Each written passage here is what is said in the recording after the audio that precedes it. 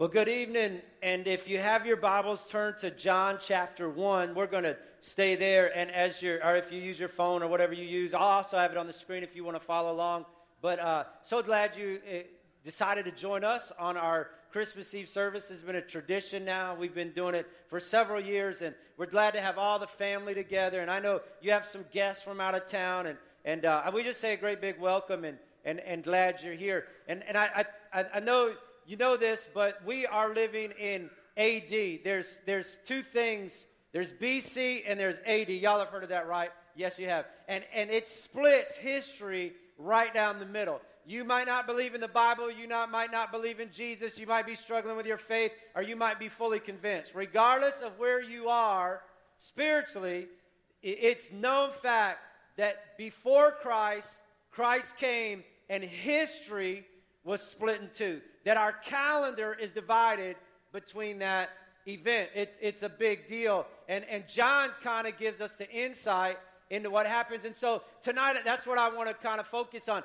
BC, before Christ, and AD. We like to say it's after death, but it's really Anno Domini, which means the year of our Lord, or the year of the Lord's birth. So when I say AD, not after death, the year of our Lord. And John he talks about it in John chapter 1. He says, in the beginning was the Word, and the Word in this context is Jesus. So in the beginning was Jesus. He's always been there. There was never really a before Christ. There was a time where Jesus was not yet on earth. So in the beginning was the Word, and the Word was with God, and the Word was God, and He was with God in the beginning. So in no way am I trying to say that Jesus was created. He's been there since the beginning, but this is portraying before He came to earth.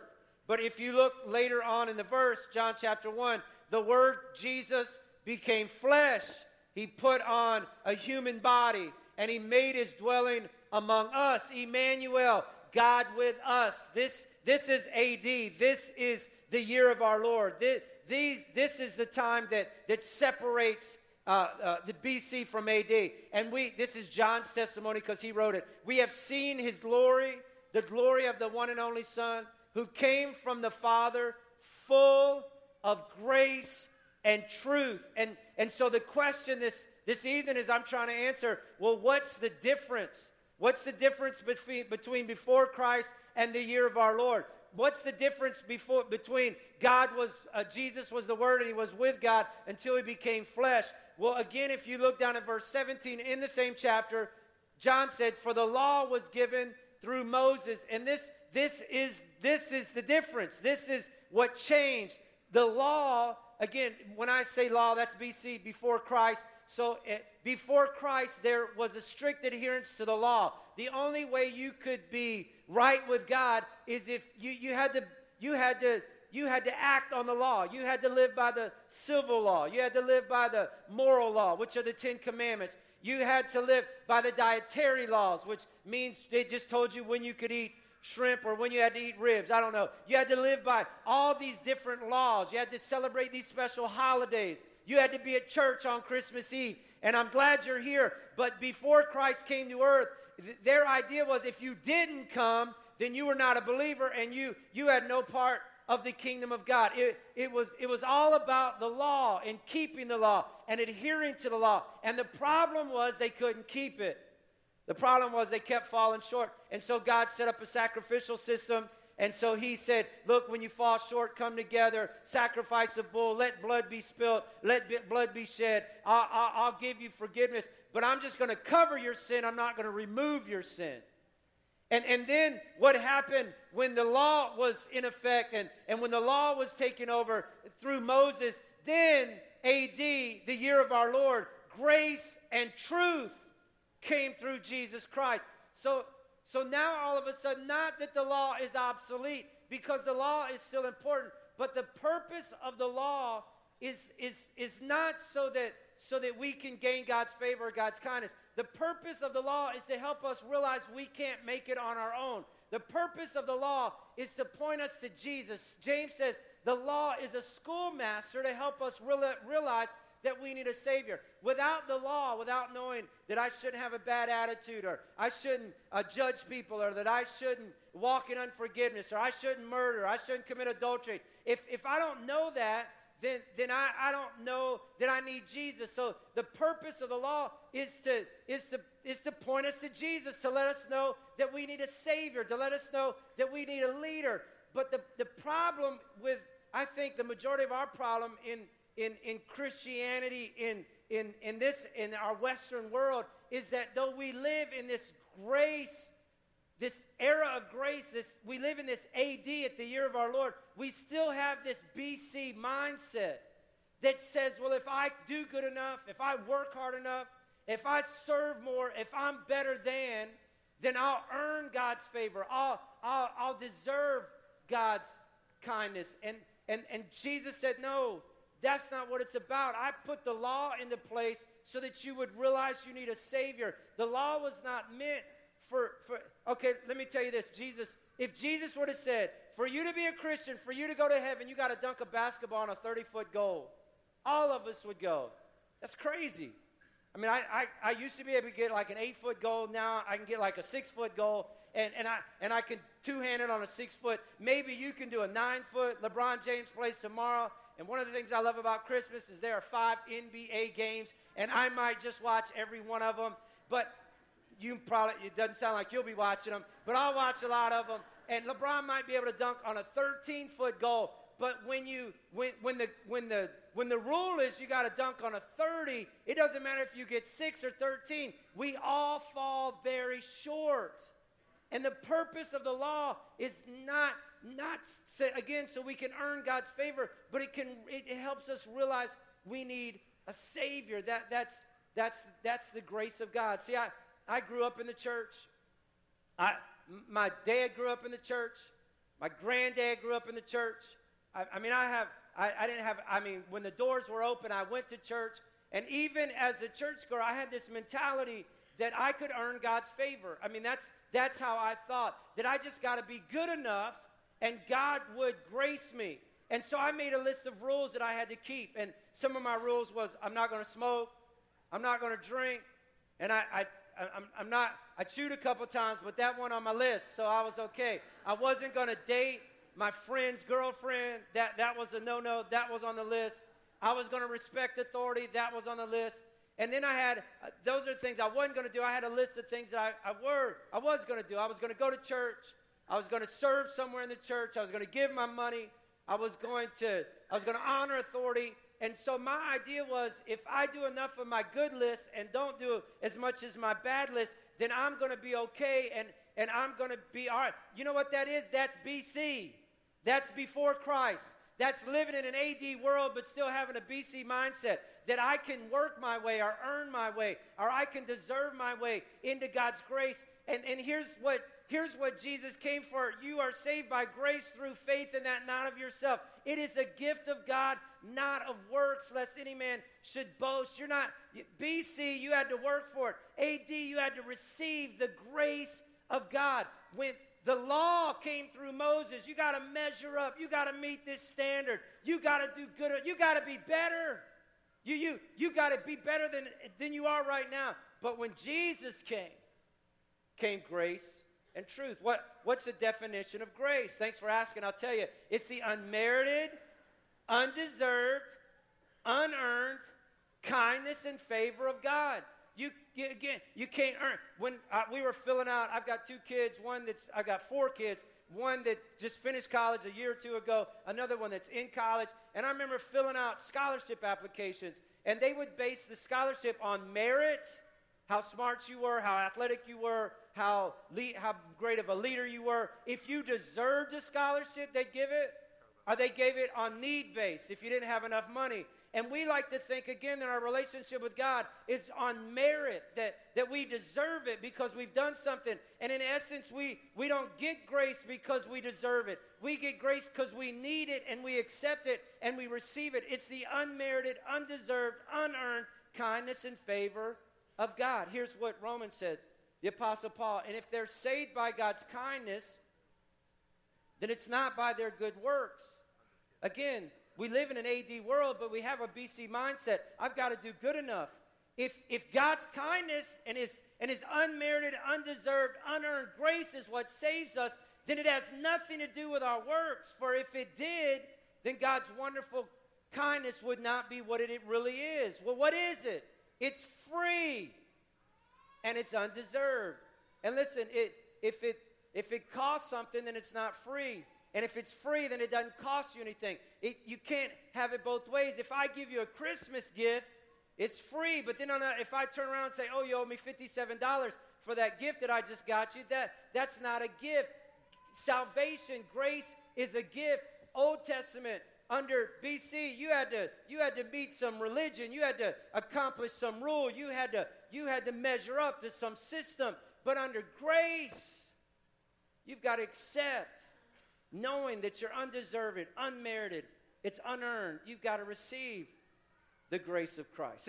I like to explain it like this. I don't know if you guys have heard of these guys, but this is Dick and Rick Hoyt, and they're pretty famous now. They've done amazing things. But when Rick was 15 years old, when he was born, the umbilical cord was wrapped around his neck, cut off his oxygen flow for a period of time, and therefore he's handicapped, has been like this since birth.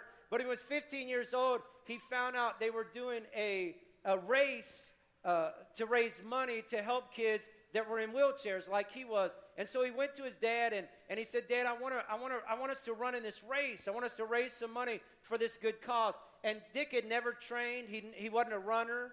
He wasn't even much of an athlete, but he said he'd do it. And so when he's 15 years old, they run in a 5K, and he pushes him in the wheelchair 3.1 miles, and they raise money for a good cause. Since that first race, they have ran in 72 marathons, 255 triathlons. That means they swam 2.4 miles, biked 112 miles, and ran 26.2 miles. And when Dick swims, he pulls Rick in a basket. And when he cycles, he sits Rick on the front seat of the bike. And when he runs, he pushes him in his wheelchair. And I just tell you this story because when it comes to grace, you remember, BC is I've got to work, I've got to measure up, I've got to do my part, because that's what we are. I've got to create my own way. I've got to secure my destiny. I've got to lead my own path. When it comes to grace, and this is the hard part, you got to get in the chair. You got to let God push you and God lead you and God pull you. It's if any of us are deserving of anything, it's because of the grace and the goodness of God. And here's the problem. Here's the problem with grace. We would rather live in BC because at least when we work, we can check lists off and we can measure ourselves. And the problem with this, at the year of our Lord, this grace issue is that we don't want to get in the chair. We don't want somebody else to control our destiny. We don't want to acknowledge our need. We don't want to admit that we need help. We want to be our own saviors. And when it comes to grace, you can't. Because there's nothing good that you've done that merit or earn or deserve your salvation.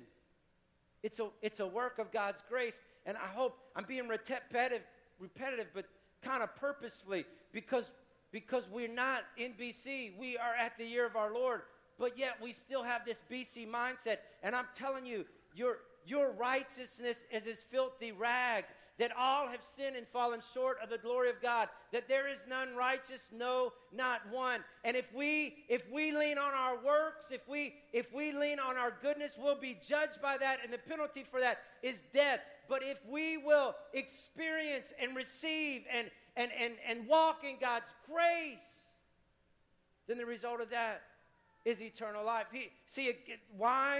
Why is grace so hard? Because it changes our focus from what I do to what Christ has done. And we don't like that. Because I got to be my own man and I got to make my own way. But when it comes to grace, you got to get in the chair. You got to say, God, your ways are higher than my ways and your thoughts are higher than my thoughts. And I choose to surrender to you and to live by you and to experience your grace. It's not earned. It's not merited. It's not deserved. It's just the goodness and the favor and the kindness of God. Here's another thing about grace. And I think many of us are missing out on it. One, because it changes the focus. But two, because it challenges our sense of fairness. And this grace thing, it's too easy, it's too cheap. What do you mean I got to get in the seat? What do you mean I don't have to work for it? What do you mean that it's undeserved, unearned, unmerited? And I can understand that. And Jesus understood it. And so he told us a story in Matthew chapter 20. And he said that there was a vineyard worker that had a great crop one year. And so great, it kind of snuck up on him, didn't realize how much he had. And it was the day of harvest, and he didn't have enough help. And so at 6 in the morning, he went to a little hangout where guys that needed day work would hang out there, and guys would come and get him. And so he said, hey, I need 5 guys to come help me. So they hopped in the back of his truck, and they went to the vineyard, and they began picking grapes or whatever you do in a vineyard and peeling weeds and getting the harvest ready. And it comes to be 9 o'clock, and the farmer goes, there ain't no way. I'm not going to make this. I got to get more guys. So he goes back to the place, and he picks up 5 more, and he brings them back. And at 12, he realizes the same thing. At 3, he realizes the same thing. It's 6 o'clock at night. He's already been back 4 times. He says, I got to get more help. And so he goes one more time. And he picks up these guys, and he brings them back to the vineyard. He says, you got 2 more hours of sunlight work, and do it. When he went at 6, he promised the guys that he was going to hire that he'd give them $100 for their work. And so it's pay time now, and everybody lines up, and he puts the guy that's been there the shortest amount of time to the one that's been there the longest amount, to the one that worked 2 hours, then the one that worked 12 hours, and he started paying them. And the first in line, they were getting $100. And man, they were blessed. 2 hours, $100. That's awesome. We're so grateful. And word started getting back to the guys at the end of the line that they were getting $100. So they're starting to think, man, they worked 2 hours and got $100. I'm going to work 12 hours. No telling what I'll get. And when it gets to them, they also get $100. And if that strikes your sense of fairness, it does mine too. It just doesn't make sense. And one of them said, that's not fair. They got $100. We worked a lot harder. We only got $100. And the landowner said, did I not promise you $100? Well, sure you did, but what? It's my money. I can pay what I want to who I want when I want. And they had to shut up. And Jesus said, this is what the kingdom of heaven is like. It's not fair. It's not based on how much you work. It's unearned. It's undeserved. It's unmerited. Let me flesh it out in this way. There's a guy in the Bible by the name of Stephen who was the first martyr for Christ. He died because he would not bow his knee or give in to say that he wasn't a Christian. And this guy was he was a righteous guy. From the get-go, he loved Jesus. He served people. He honored his commitments. He walked in a way worthy of the Lord. And when the rocks were even flying at him, the last words out of his mouth were, Father, forgive them, for they don't know what they're doing. And you know what? You know what we say? Oftentimes, because we say that guy's deserving of grace. He's deserving of eternal life. If anybody earned it, it was Stephen. But then look at the Apostle Paul. Apostle Paul, we know the second half of his life, but the first half of his life was jacked up. He was killing people. He was destroying the church. He was anti-God. He was violent. He was hateful. He was vengeful. Halfway through his life, he gets born again.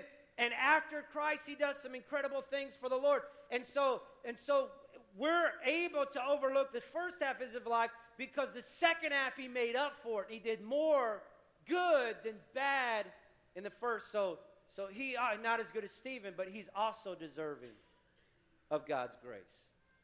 But then we get another Bible hero, and he had a terrible life. His whole life, he is the guy beside Jesus hanging on the cross.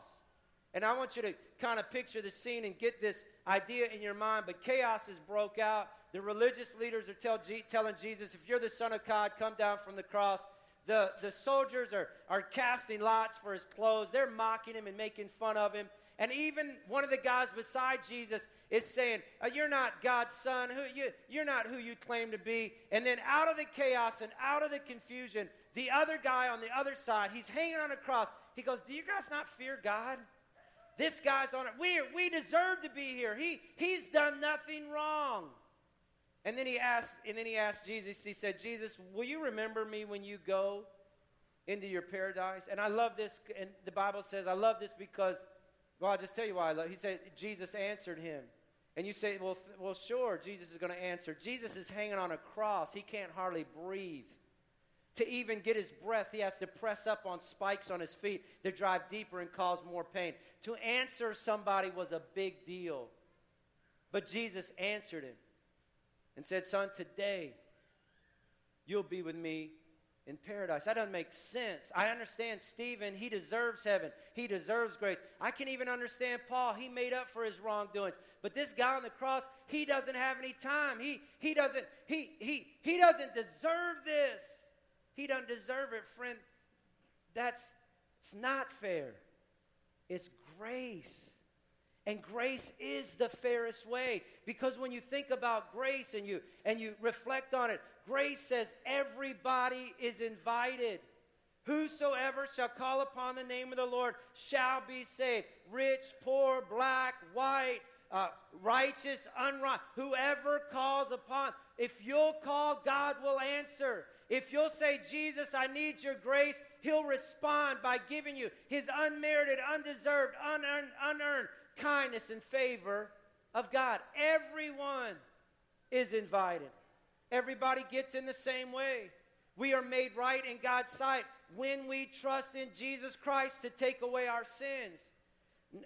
We're not made right because we worked hard enough or good enough. We're made right because we trust Jesus, and we can be saved in the same way. All of us, no matter who you are or what you've done. Well, Pastor, you don't know my past. I know God's grace. You don't know what I've done. I know God's grace. It's unearned. It's unmerited. It's the favor. It's the kindness and the goodness of God. We don't live in BC. We need to get out of that mindset. We live in the year of our Lord. We live after Christ came. We live after he died. He lived and died and resurrected. And we live in an era where he offers us his grace. His grace. My oldest son, Tyler, when he was 2 years old, we were at his grandmother's, my mom's house, and he was upstairs, and he was playing around, and I hear this blood-curdling scream. And you know, kid number 4, you don't move so fast, but kid number 1, you're up there in a flash, and I get up there, and there's blood everywhere. He about cut off the end of his toe, and so we wrap it up as quick as we can. We hop in the car. We rush into the emergency room. We get in there and fill out all that paperwork and get ready, and we're standing in line, and finally our name is called, and Tyler's finally kind of calmed down. I think he's just wore himself out with all the screaming, and the nurse says, okay, Mr. Grant, I'll take it from here. And I said, what do you mean you'll take it from here? I'll take your son and we'll go back and fix him up. No, you're not taking my son. He's 2 years old. I'm going with him. No, you're not allowed back there. You don't want to go back there. That's not the best place for you to be. You need to stay out here. We're taking your son. And I just wouldn't, I was causing some commotion and chaos, and I think they felt sorry for me. So the doctor came out, and he said, sir, I'm going to let you come back, but I just want you to know you're not going to like this. And he said, you're not going to like this. And I thought, I'm not going to like the blood. And I said, I've had over 60 stitches in my body. I can handle this. It's not a big deal. I'm all right. I'm going back. And he goes, okay, you can go, but I'm just telling you, you're not going to like this.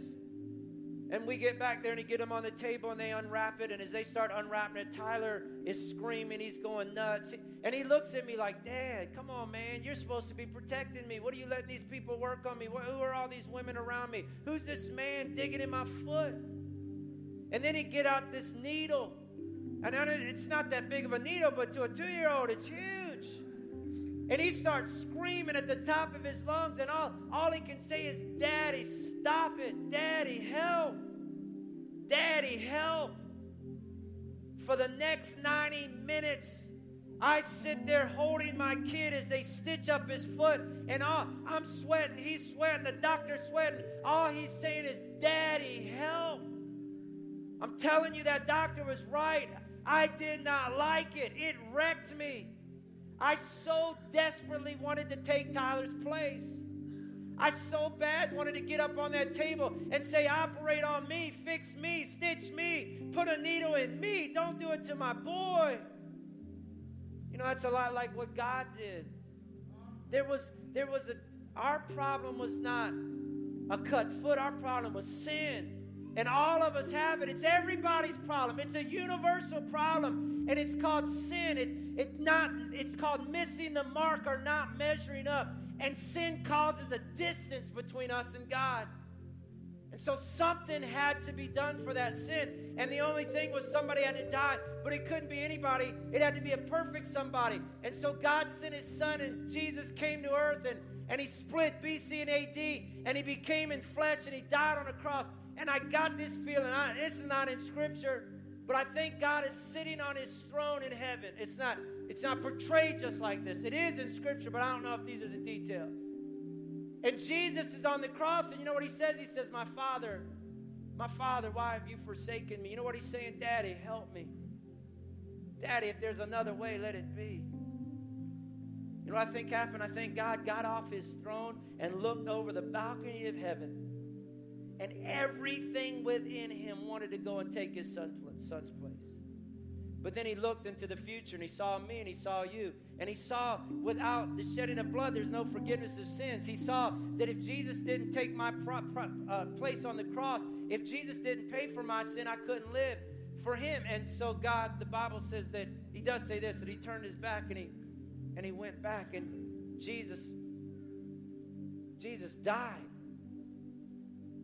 So I can live, not because I deserved it, not because I've earned it, not because I've merited it, because it's his grace. It's the kindness, it's the favor, it's the goodness of God. He who knew no sin became sin for us, so that in him we might become the righteousness of God in Christ Jesus. And listen, when you understand God's grace, it will wreck you. I hear people say, well, don't preach about God's grace because that just gives people a license to sin. If grace is a license to sin, you don't understand God's grace. When you understand what he did for you, the price that he paid, the depth that he went, you'll not want to sin against him. You'll want to live for him. When I got a revelation of God's grace, my new mantra became, if Jesus thought I was worth dying for, he's worth living for. Listen, you know what we celebrate today? We celebrate the year of our Lord. We celebrate the greatest event in history that separated our calendar, but even more than important than that, it separates before Christ, keep the law, or experience grace. And here's my fear, that we're living in this world, but our mind is still in this world. And today, my job, what I'm trying to accomplish is to get you mind, bodies out of this world and get you over here to the year of our Lord so that you can experience God's grace, so that you can walk in God's love, so that you can know what it is to be under the undeserved, unmerited, unearned favor and kindness of God. Well, okay, what do? You trust in Jesus. Jesus, I realize that you came for my sin. And I receive that. I accept that. I get in the chair. I surrender to your will and to your way. I believe that you're the Son of God. And with the help of God and the power of the Holy Spirit, I'm going to live for you from this day forward. Why don't you bow your heads and shut your eyes for just a moment? And maybe you're here today and you're not living for Jesus. Maybe you're here today and you're not serving God. Maybe you're here today and you realize now that you are in this AD world, but you still have this BC mindset. Your works are rubbish. Your works are no good. The only thing that can forgive you of your sins, the only thing that can secure your eternity is the grace of God. And the only way that you can experience God's grace is if you receive it. For by grace are we saved through faith, and that not of yourself. It is a gift of God, and today he's offering it to you. And I'm just asking that you'll receive it. I want to pray for you. Lord, I thank you for your word today, and I thank you for just your goodness, God. I don't understand it. It doesn't even make sense that you would die for somebody like me, that you would offer me this kind of gift. But God, I thank you, and I've received it, and I thank God for it. And there are those here today that need to receive the grace of God. And I pray that you'll give them the courage tonight, and that you'll give them the heart tonight to receive from you. If you're here today and you need the grace of God, will you lift your hand real quickly, heads bowed, eyes shut? Will you lift your hand? Thank you, guys. Anybody else? Thank you. Anybody else? You can put it down. Thank you. Anybody else? I need God's grace. I need Jesus to come to my life. Thanks, man. Anybody else? I need God's grace. Thank you, guys. I need God's grace today. I need God's grace today. Thank you, guys. Why don't you stand? Everybody, will you stand to your feet? There's been multiple hands today, and I don't want to do anything but to pray for you. I want to be kind of the hands that connect you, and that's Jesus. I want to just introduce you to Jesus so Jesus can connect you back to God. I don't want to put words in your mouth, but I want to help lead you in a prayer. And this is what I would pray if I were you. I'd say, Jesus, I realize today I need you. I need your grace. I need your forgiveness. I invite you into my life. I invite you to be my leader and my Lord. Jesus, save me. Jesus, transform me. Jesus, lead me. I get in the chair. I give you my life. I surrender to your will. Let me pray for you, Lord. For those that pray that prayer, I pray you'd seal it right now in the name of Jesus, that they would realize they are children of God, and that this would be the first day of the rest of their lives, that this wouldn't be the end but the beginning, that they would begin to learn what it means to walk with you and serve you and to honor you and live for you. Lord, I pray that your grace would be upon them in an increasing manner, and the same God that saved them will change them by your goodness and your mercy. Why don't you look up here with me, will you? If you said yes to Jesus, it's the beginning, not the end. It's not like, okay, everything's done, I'm fine. No, God wants to do some things in your life now. He wants to rearrange He just wants to do some wonderful things. Let us help on your way out. There's stations at both corners. We have Bibles and worship CDs and some next step guides. We would love to put those in your hand so that you can begin to live out this new walk with Christ. God's grace is great enough to save us, and he's great enough to lead us, and that's my prayer. Before you leave, we got another service coming in just a few moments. I want to pray for you, and then I'm going to dismiss you. Lord, again, I thank you for these that have given their hearts to you, and I pray that you'd lead them. Lord, I thank you for family and friends that will be gathering tonight and tomorrow, and I just pray your glory would rest in each of our homes, that we would give forgiveness, that we would break through the tension potentially, and that we would just experience the joy and the goodness of God. Lord, I pray for those that are hurting tonight, that are burned tonight. Maybe the first Christmas, it's a new normal, God. A lost loved one, a broken relationship. I pray that the peace of God, which passes all understanding, would guard their hearts and their minds tonight in Christ Jesus. Give them the comfort of the Holy Spirit and the grace and the goodness of God. Lord, we thank you for today. We thank you for Christmas. We thank you for the birth of your Son, and we love you for it in Jesus' name. And everyone said, amen.